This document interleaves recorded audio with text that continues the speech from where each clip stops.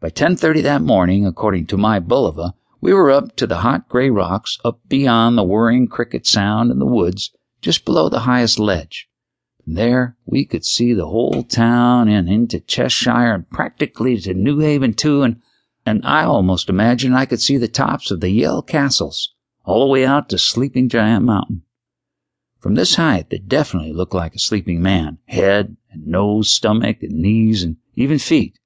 Jimmy described in great detail what it would be like if the mountain giant awoke and stood up, crushing buildings and cars and churches, especially churches, because he would be angry at what men believed. Jimmy's stories were like the ones in Strange Tales or Amazing Stories comics. But they had his special personal things in them all the time because the religion and God stuff was always there. Jose, who was Mexican and girlish, listened intently, his eyes very wide, gasping now and then, snorting and snuffing through his nose because he still had a cold, like he believed everything that Jimmy said, as if it were all quite possible. So I didn't think we were very careful when we started hiking up through the snake rocks. We were thinking of all sorts of other things, never actually expecting the reality of a snake. I don't quite remember exactly how the snake thing happened. It was so quick. Jimmy and Jose were very close, climbing through the rocks. They were talking, Jimmy telling more of his stories.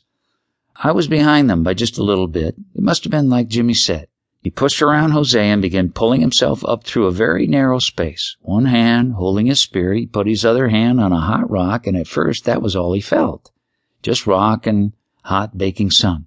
But the rock was a little soft and lumpy. And that was when Jose pulled up along him and saw where Jimmy's hand was. On a coiled snake, all golden and brown, its pattern and the color of the rock and sunlight and honey. Jimmy cried out and went pale and couldn't take his hand off because it was covering the snake head and pushing it down. When I reached them, Jose did something I'll never figure out. I mean, how could he have thought of it so quickly? He pushed Jimmy's hand off and in the same instant grabbed the snake's tail and yanked the snake into the air and began whirling it like a helicopter blade, yelling, "Hole mia madre, hole mia madre," over and over and over. And I thought he was going crazy. But he kept whirling the snake so it couldn't get back to bite him. If he let go, we wouldn't have $75. He was crying and thinking, and that was when he started snapping it like a whip, whapping its head against the rocks over and over, again and again. He didn't stop for maybe 5 minutes, just whirling and snapping and whirling and snapping, his face all red and his eyes all wet with tears. He was blubbering and yelling, with all sorts of stuff coming out of his nose and running down his chin like when you laugh too hard at lunch and the chocolate milk comes out of your nose. Only he wasn't laughing at all. He kept snapping the poor snake, bouncing its golden head off the rocks long after it was dead. Jimmy's legs were shaking and the pea stain was getting bigger in the middle of his pants, and I threw up the carrot cake and the Mexican sandwich on top of a big hot boulder because I never even knew snakes had blood the same color as us. Finally, after we cleaned ourselves up, we did bring the dead snake down the mountain. And we did get the $75 reward. Only we almost didn't get it because they almost couldn't see the markings on the head.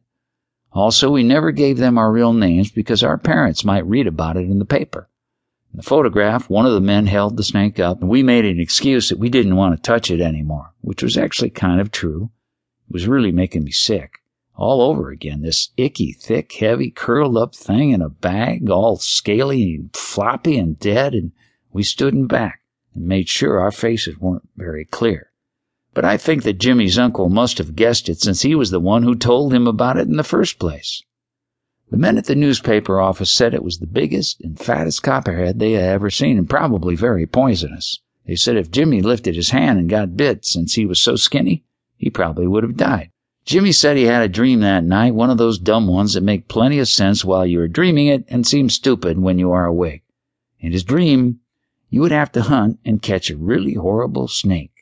And just like we did, then bring it to the office. They would cut off the head of the snake and take a very fancy picture of it and pin that picture with your name on it to your shirt, and that's how they would identify you. Teachers and the police and church people and everybody, and maybe even your own mother.